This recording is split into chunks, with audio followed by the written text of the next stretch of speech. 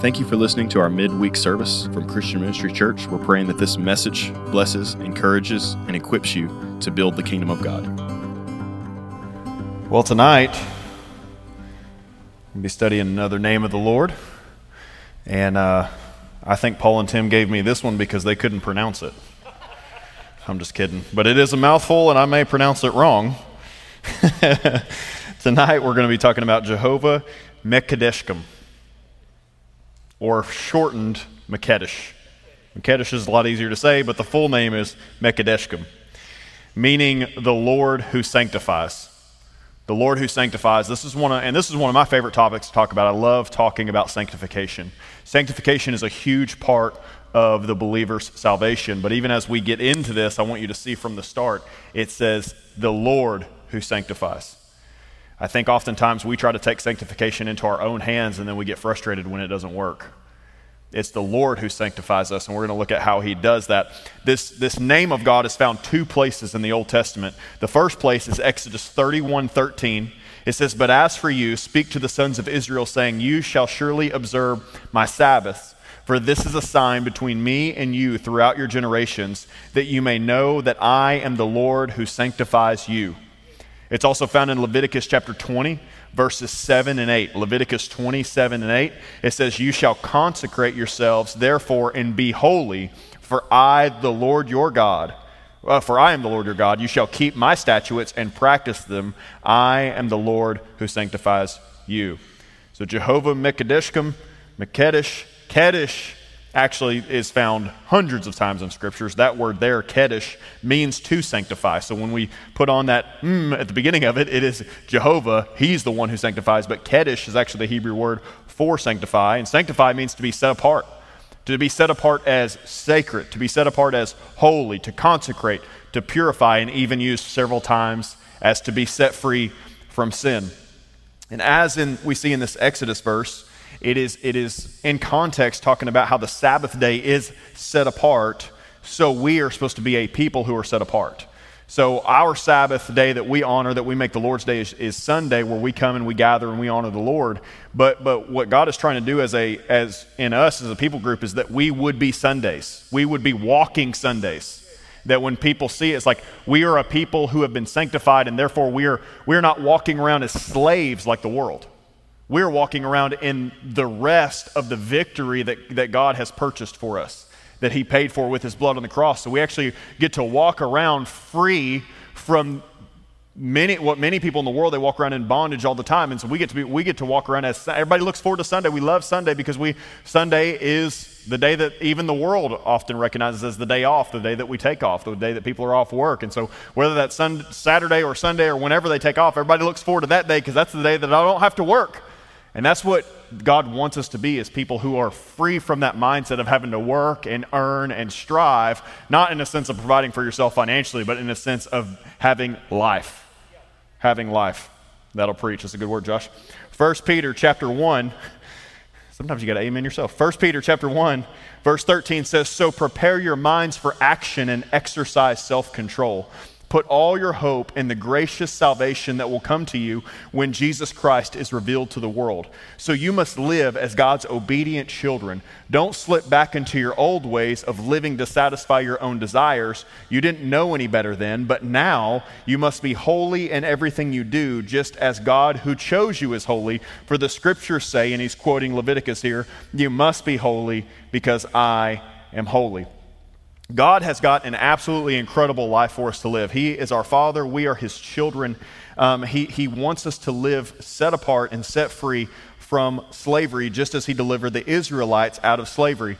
But he's not just setting us free from sin. He's not just setting us free from the slavery of the world. He's actually doing it for a purpose. And Jehovah MeKaddishkem, to them, he set them free to sanctify them, to set them apart, to make them his children. He wanted a people that he could call his own, and it was a people that didn't look like the rest of the world.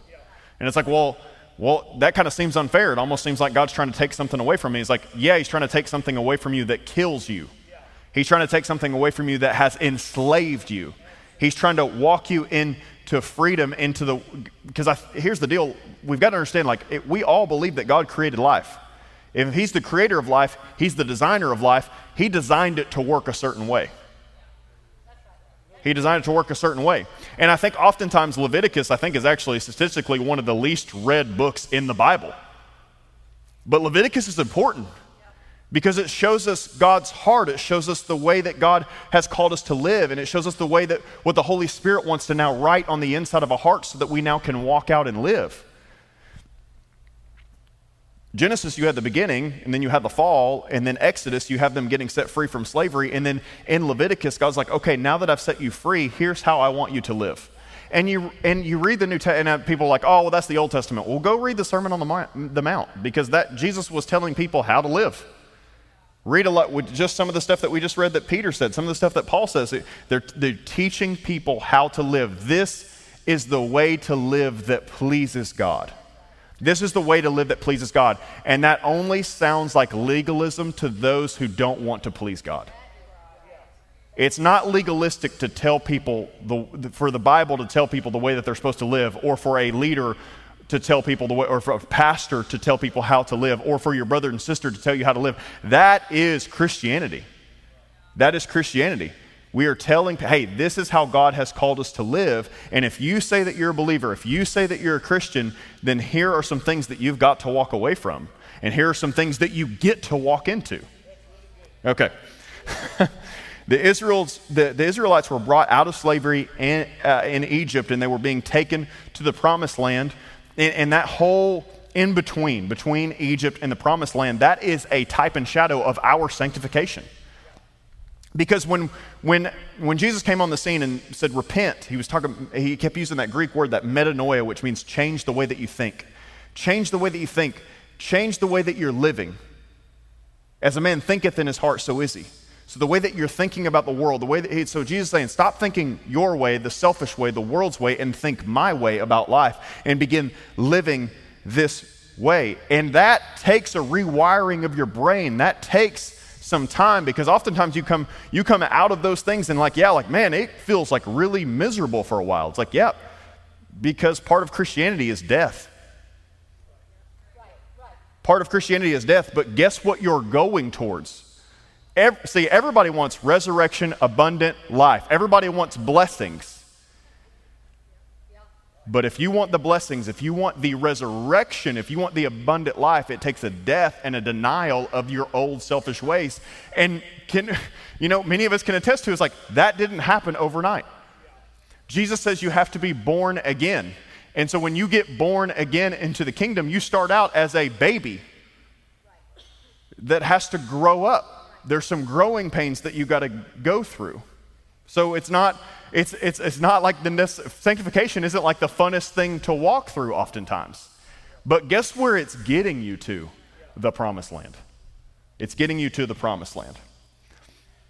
Leviticus chapter 20, verses 22 through 26 says, you must keep all my decrees and regulations by putting them into practice. Otherwise, the land to which I am bringing you as your new home will vomit you out. Again, think type and shadow here. We want to be believers, but we don't want to live the way that God says us to live. And he's going to say, well, you're not going to get to live in the Promised Land. It's key. And it did. And then you continue reading the Old Testament, and the Promised Land vomited them out many times. They got taken into captivity a few times, but it was because they refused to obey the Lord. Do not live according to the customs of the people I am driving out before you. I love that, live according to the customs. That reminds me of Romans 12. It is because they do shameful things that I detest. But I have promised you, you will possess their land because I will give it to you as your possession, a land flowing with milk and honey. I am the Lord your God who has set you apart from all other people. You must be holy because I, the Lord, am holy. I have set you apart from all people to be my very own. That's just the reoccurring thing that is said over and over and over and over again in Leviticus. And God knew the Israelites were going into, he wanted to take them into this land of blessing. He wanted to take them into a land that was going to be very, very, very fruitful. But in that, there comes a lot of temptations. And I think oftentimes I see believers where they go through the cycle, where they go through sanctification, and they begin walking in the land of blessing, and they begin to take their eyes off of the one who brought the blessing. And they begin to stray. They begin to fall into temptation. They begin to be deceived. They begin to be taken captive because they start focusing on the blessing rather than the one who sent the blessing. The devil's not a creator. All the devil does is pervert the things that God created. And so there are many things in life that are an absolute blessing, and all the devil can do is get us to worship the thing instead of the one who sent the thing. That's what happens. In this land, they go, and there's the Canaanites and the Hittites and the Amorites and the Jebusites, and all the ites are in the land. These were people get sewed up in arms about Joe Biden. It's like, Joe Biden didn't have nothing on some of these guys. We're talking about some of the evil leaders in our world right now and in our nation. Some of these evil leaders in the world and our nation didn't have nothing on some of these Old Testament guys. They were really, really, really evil. And so not only was God bringing his people into a land where he wanted them to flourish, but he was also going to have them expel all of the evil people that were in the land, which, again, type and shadow of our spiritual life. You are not just saved so that you can go float down the river of milk and honey. God he's put you here for a purpose and for a reason. He put you here to make disciples, to take dominion of this world, to spread the gospel across the globe, to invite other people into this amazing, incredible journey that we get to go on with him. It's a good word. It's purpose. God knew that these people groups surrounding them thought differently, talked differently, lived differently, and it could become an easy temptation for that. It would be easy to begin to copy the patterns and behaviors of these people that didn't follow God's way. God didn't want that. He's never wanted his people to get their standards from the world. And so while God is setting them apart to not be like these other people, you've got to know that we're still set apart, and a word that's used over and over and over again in the New Testament is worldliness. We're not supposed to live like the world. And now oftentimes, just like the Israelites going into this land, you're going to be surrounded by people who live like the world. And so it's very easy that if we don't keep our focus on him, that we begin to get influenced by the world. And God is always in the process of sanctifying us. The world's standards don't produce a joy-filled, peace-filled, abundant, blessed life that God has for us. In order to keep God's protection and provision, we are going to have to be a holy people, a people set apart, a people that allow Jehovah MeKaddishkem to sanctify us. And sometimes something becoming sanctified it's set apart from the common, the ordinary, the regular things of life. It's special, it's unique. God wanted them to be special, unique, different than all those people. He was taking them into a land of blessing, but they would only prosper in that land of blessing if they did things his way. It wasn't to ruin their lives, not to ruin our lives, not to take our fun away. God calls us to be holy. He calls us not to love the world, and he isn't calling us into a life of boredom. He's not trying to take all of our fun away. It's quite the opposite, actually. Psalm 16:11 says, "In his presence there is fullness of joy, and in his right hands pleasures and gifts forevermore." We can't adopt a worldview outside of his standards and expect it to work well. It's not going to produce peace. It's not going to produce joy. We can't go against design and expect a better result. And God means this so much, and he doesn't just mean this in the Old Testament. He means this in the New Testament today. God means this so much that if we refuse to obey him, we refuse to walk in his ways, he goes so far to remove us from the promised land. 1 Corinthians chapter 5 is a clear example of this. There's a man living in sin that refuses to repent, and Paul tells the church in Corinth to turn him over to Satan. Man, there would be a Facebook post written about that. Turn him over to Satan. Why turn him over to Satan? Because when he is removed from the promised land, then he'll realize that he's missing out on the goodness and blessing of God. My goodness. And same thing happened to Israel over and over and over again. They didn't obey God. They got vomited out of the land, and then they were like, oh, wow, this doesn't really work. This is not working out for us. We're all dying. We're all killing each other. This is terrible. Lord, please come save us. And in his goodness, he did, which is awesome. And it's funny because in the Corinthian church, you go to, after 1 Corinthians, you go to 2 Corinthians, and Paul's then rebuking the Corinthian church of the man repented, let him back in the assembly. Let him come back into the fold. So but that's incredible because it worked. I think oftentimes we're so worried about calling people out in their sin, even our close brothers and sisters in Christ, we're so worried about calling them out in sin because it might offend them. right? And here's the deal. When you live that way, you don't really love them, you love you.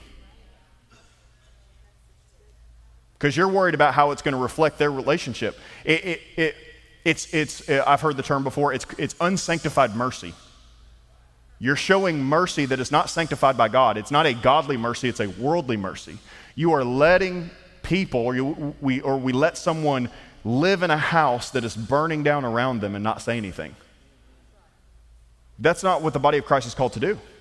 When Paul is talking to the believers about how to live in the New Testament, he says, I'm not talking about people outside of the church. He's like, you would have to leave this world, right? So we're not going around just parroting or, trumpeting of like, you dirty sinners, turn or burn, all those kinds of things. But we're sharing the gospel, we're sharing the goodness and the love of God. But when we see our brother and sister that we're doing life with, that we sit next to in church, and they're doing something in their business, in their marriage, with their kids or wherever, and we see they're walking in something that doesn't line up with Scripture, we have the responsibility to take them aside and judge them.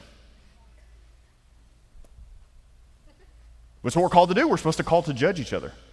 And listen, you as a believer, myself as a believer, we should invite that. Please tell me where I'm messing up. Please show me where I'm not getting it right. Please show me where I'm living in disobedience to God's word, because I want to please him. I want to walk this out. That should be our attitude.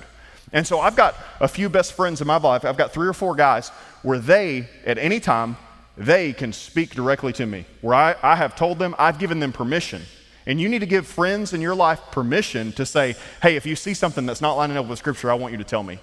As iron sharpens iron, so one man sharpens another. God uses community, right? Because we're not supposed to be an island. Proverbs 18 says that if a man who lives in isolation is destined for destruction. And so as we live in community, God uses the Holy Spirit, and he uses the bride of Christ, he uses community to sharpen us, to make us look more like Jesus. Romans 8 says that you are predestined to be conformed into the image of Christ. And God surrounds believers with other community to point things out in them. It's from a place of love. It's not from a place of like, I'm better than you because I don't struggle with this. It's from a place of like, hey man, I've been seeing you. You said that you want, but I've been, I saw you talk to your kid this way. I saw something happen with your spouse there. You want to tell me about what's going on? I heard that this was going on in your business. Do you want to tell me about that? And where we sit down and gracefully dialogue about these things because we want to sharpen them. And then say, hey man, pour it back on me. Is there anything in my life? The Lord wants to use us. He wants to use each other to sanctify us. Good. And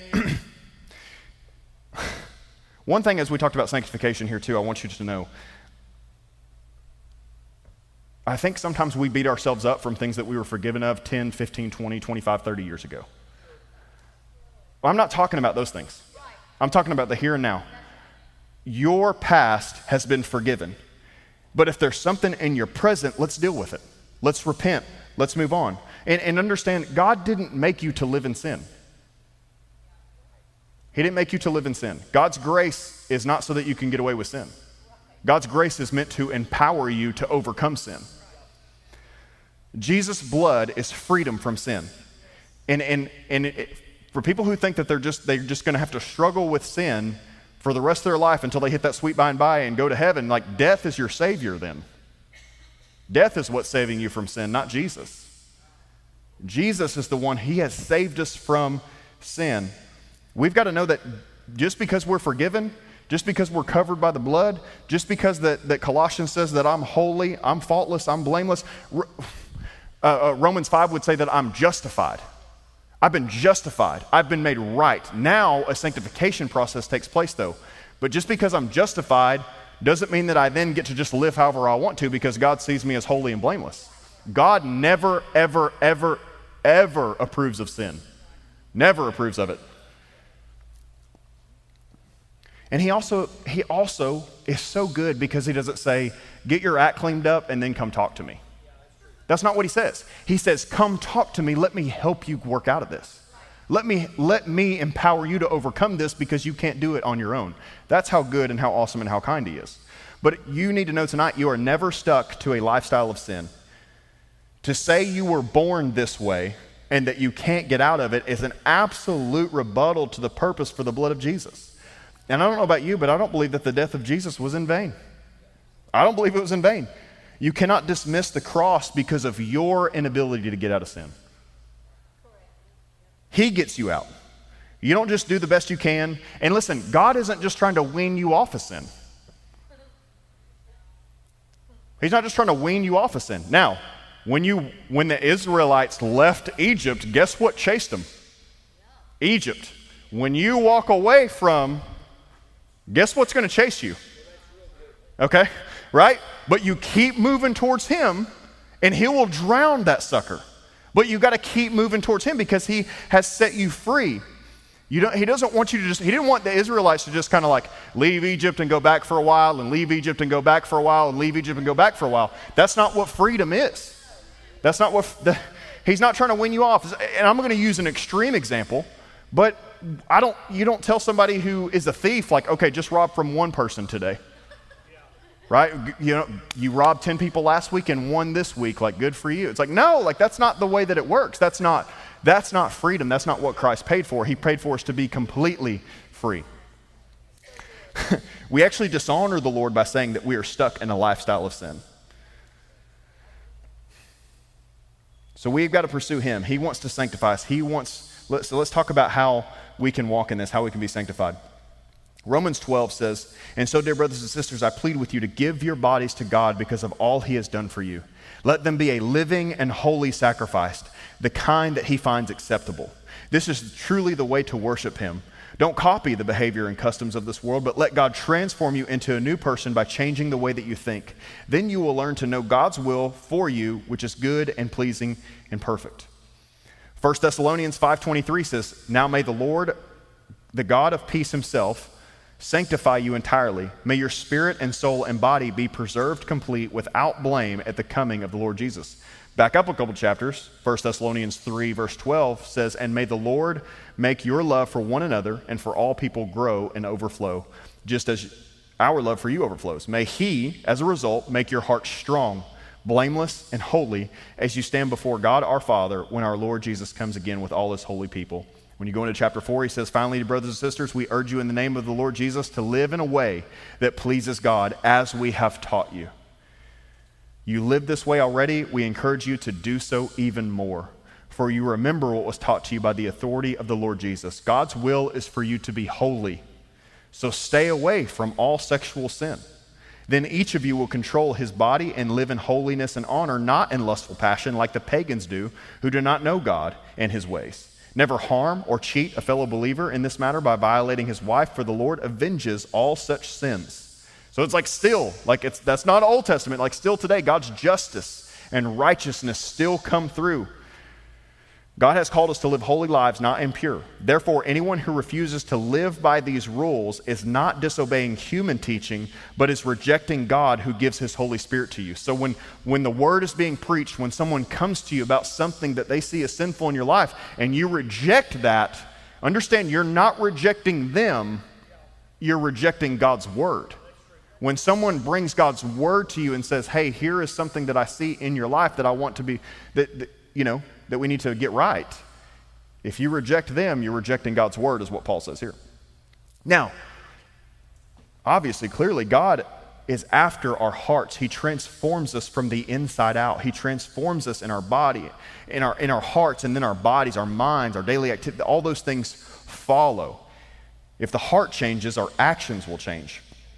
Many times, and this is what the spirit of religion does oftentimes, is we want to get the outside looking good so that we look good in front of other people.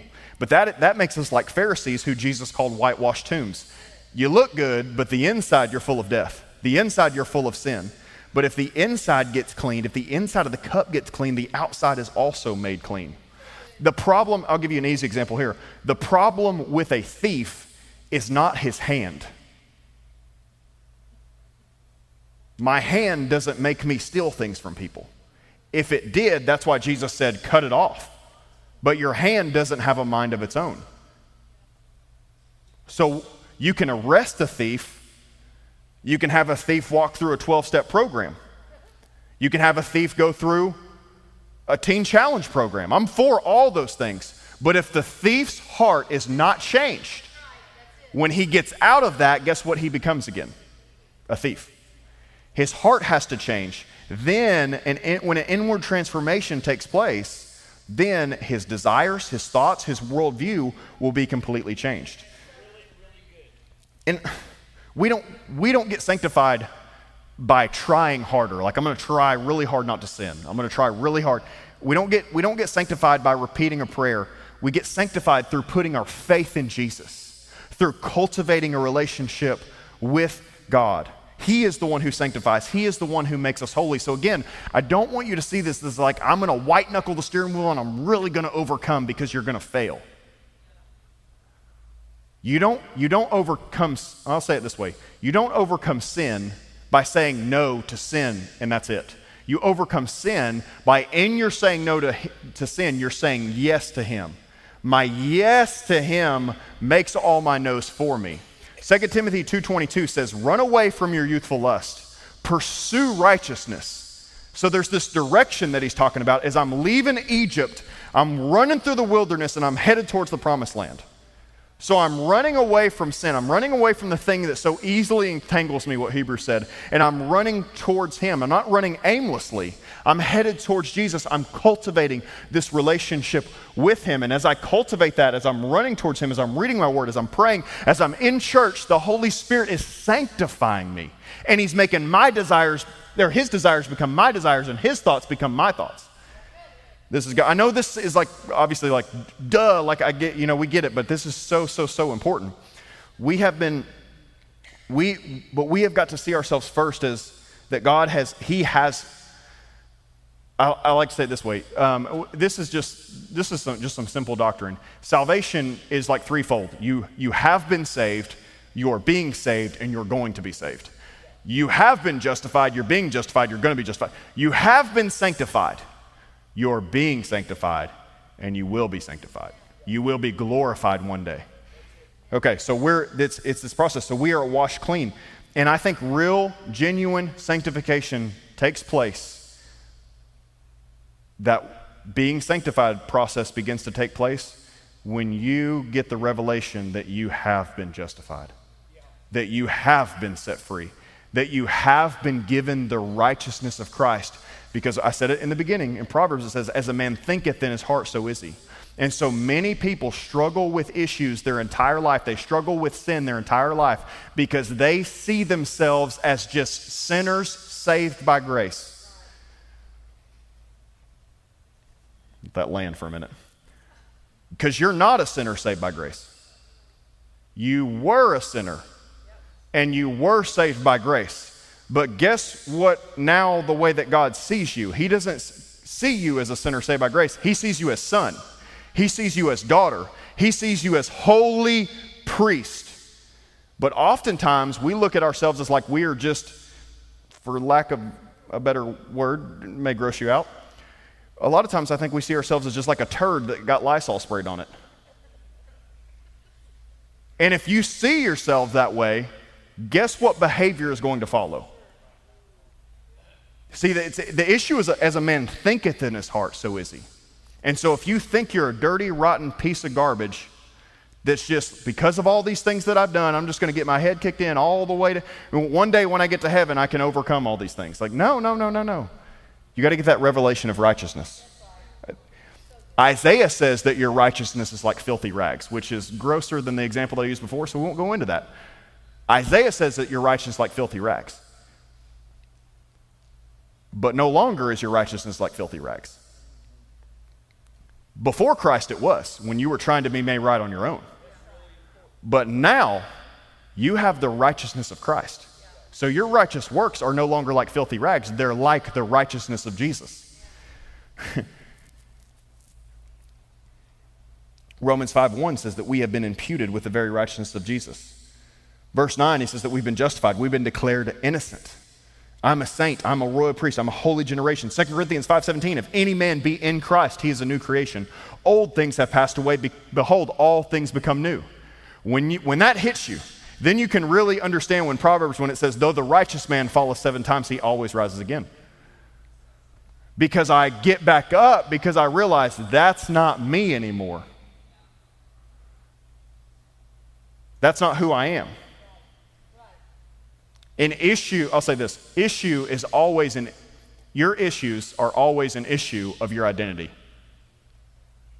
and the way that you see yourself.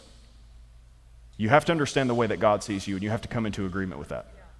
You have to come into agreement with that. Colossians talks about, Paul says, you've been told the truth about Christ, about what he's done, about that he's made you holy and blameless and flawless. And the first thing Paul says after that is, now stand firm in that truth.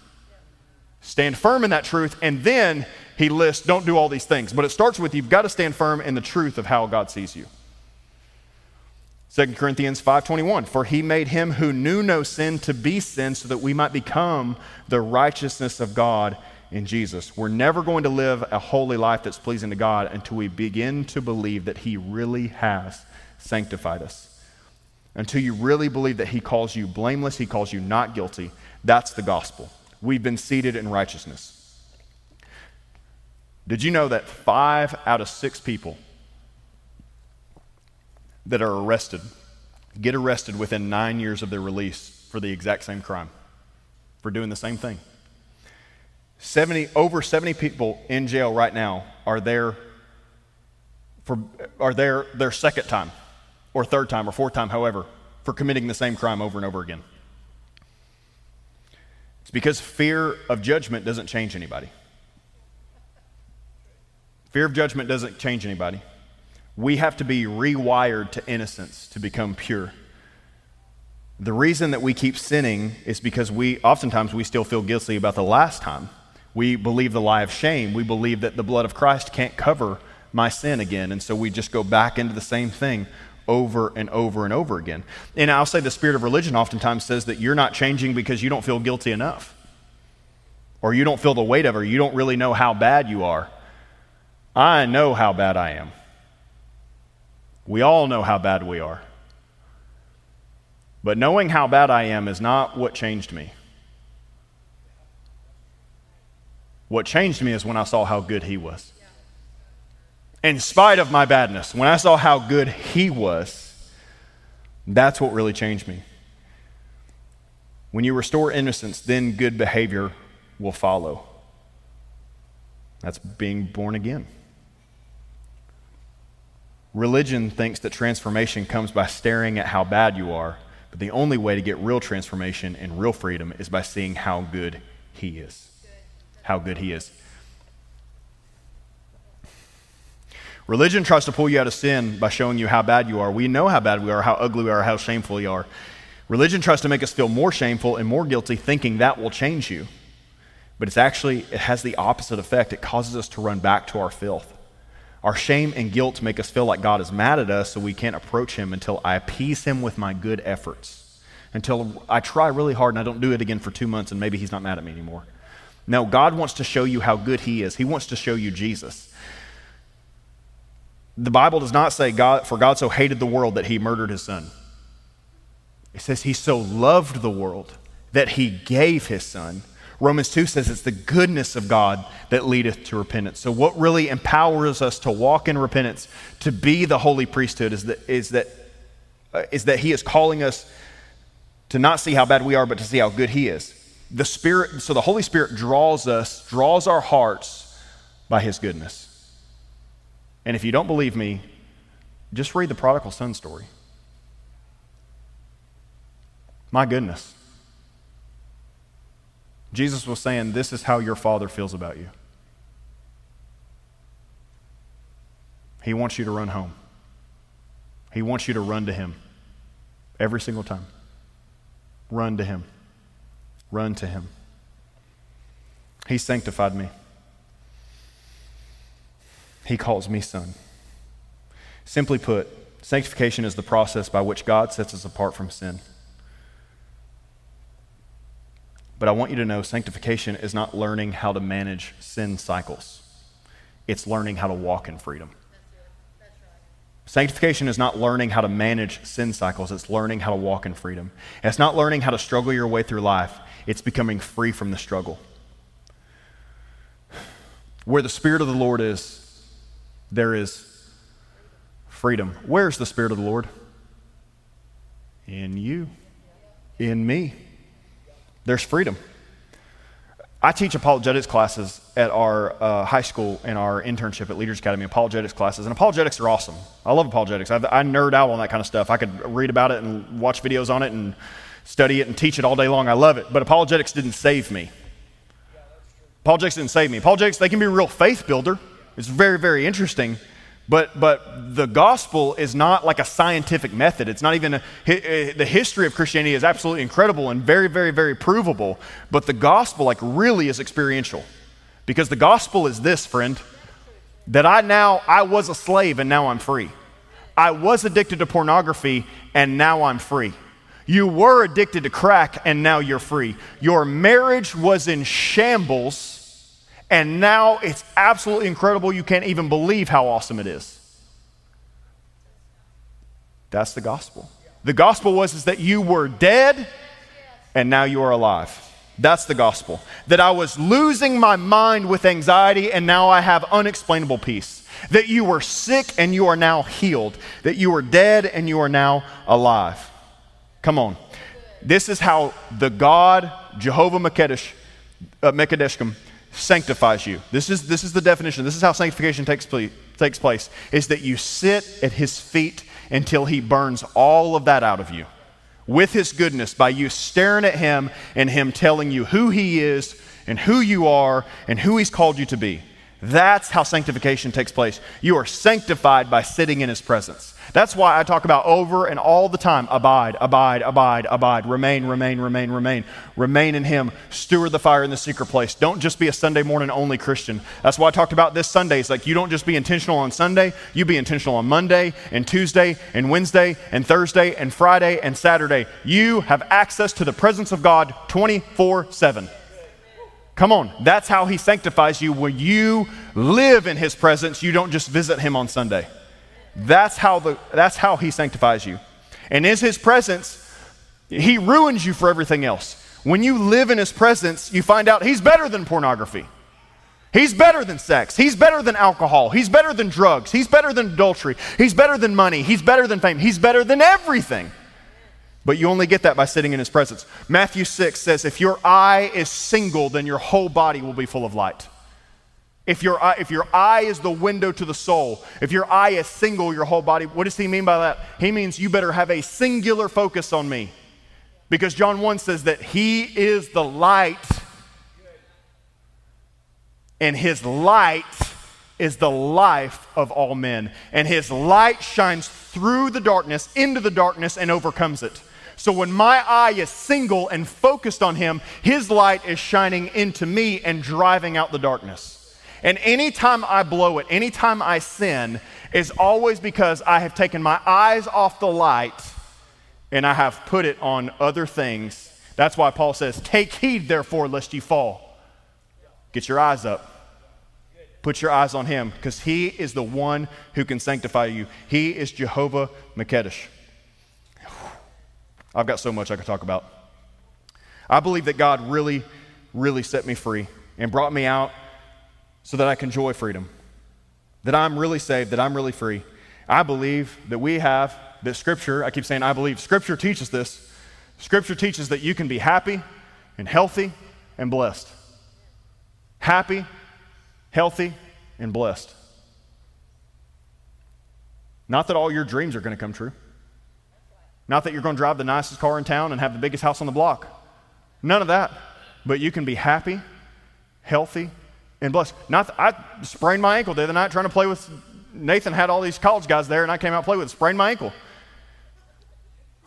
God doesn't want me to be healthy. No, like I'm the dummy that's 34 that's trying to play with 18-year-olds. Thinking my body can still do what it could a few years ago and it can't. My mind says that it can and then it can't. It's like, oh, I thought God, no, he does care about you.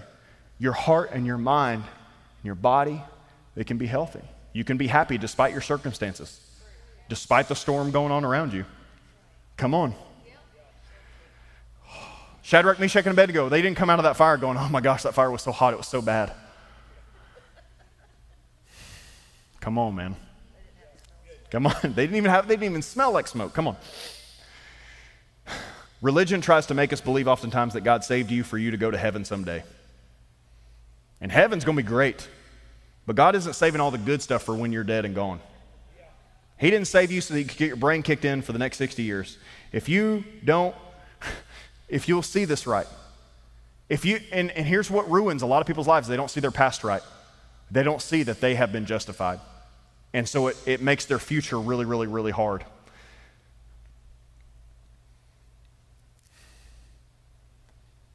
Think about the Apostle Paul. I'm closing. But you think about the Apostle Paul. Can you find the shame and the guilt in the Apostle Paul's story? Nope. And he oversaw the stoning of Stephen and was on his way to persecute, possibly murder Christians. And you don't find the shame in his story. Why? Because he had been sanctified. He really believed that he was so transformed by that encounter with Christ on the Damascus Road that he never let his past impede his future. The Lord sanctifies us. He calls us beloved. He calls us righteous. He declares we're innocent. He is the one who sanctifies, not my good works. That any man should boast, it's by him.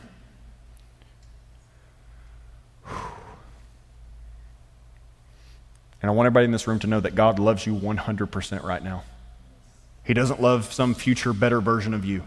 He loves you 100% right now. Listen, Sunday morning was awesome. Sunday morning was like, I'm still getting over Sunday morning, like it was crazy. There were people coming to the altar while I was still preaching, like it was wild. Do you know that God didn't love me anymore after I got off the stage?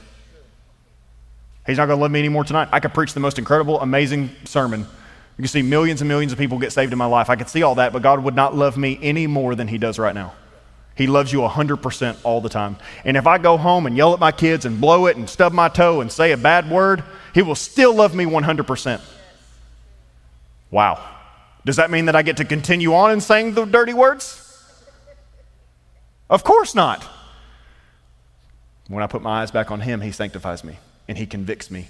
Don't confuse conviction with condemnation. When Jesus comes and begins to put his hands on some things in your heart, don't beat yourself up. Because he's coming and he's putting his hands on those things, but he's saying, I've got something better for you. There's more in the house. There's more in my presence. Come home. Conviction of sin is part of this process. God puts his hand on something. He wants us to turn it over to him. He disciplines us because he loves us. Because our sin hinders our relationship with him. It's not because he's mad or angry. It's because he wants to give us more of himself. He wants to give us more of himself. Sin, this is where sin is the most dangerous. It's because sin hinders our relationship with him. And that's the consequence of our sin between us and him. It hinders that relationship. When you ask for forgiveness, you are made right. You're made completely right. You're forgiven. Now, sin obviously also causes consequences in our own life. And I just want to give you an easy example. If I got found out that I was living in sin and I got removed from my leadership position, that doesn't mean that God loves me less.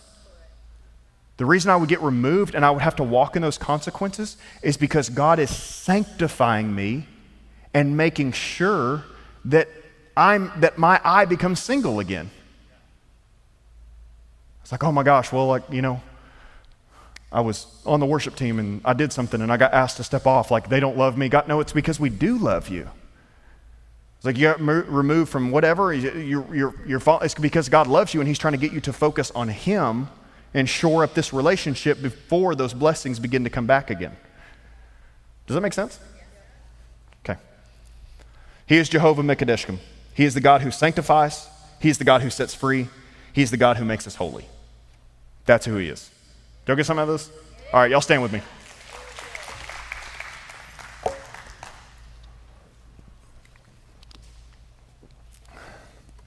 Lord, we thank you so much for tonight. We thank you for your word. We thank you that you have justified us and that you sanctify us. That sanctification isn't something you do, God. It's something that you are. You have sent the Holy Spirit to take up residence on the inside of us so that we can live a sanctified life, so that we are always progressing towards you, God. Lord, I ask that the revelation of righteousness would hit all of our hearts, that we would see ourselves the way that you see us. Whom the Son sets free is free indeed. Help us to believe that. May that click in our minds, God. Help us to be singularly focused on you, that we would have a single eye on you, and that your light would continue to just flood in so that we could overflow with light, so that we could become the light of the world, the city set upon a hill, Lord. God, we love you. We give you all the praise and all the glory. In Jesus' name, amen. Thank you for listening to this message from Christian Ministries Church. If this message impacted you and you'd like to sow into our ministry, you can give at cmchurch.com. If you'd like to listen to more of our messages, you can find us on Facebook, Instagram, and YouTube. Just search for Christian Ministries. God bless.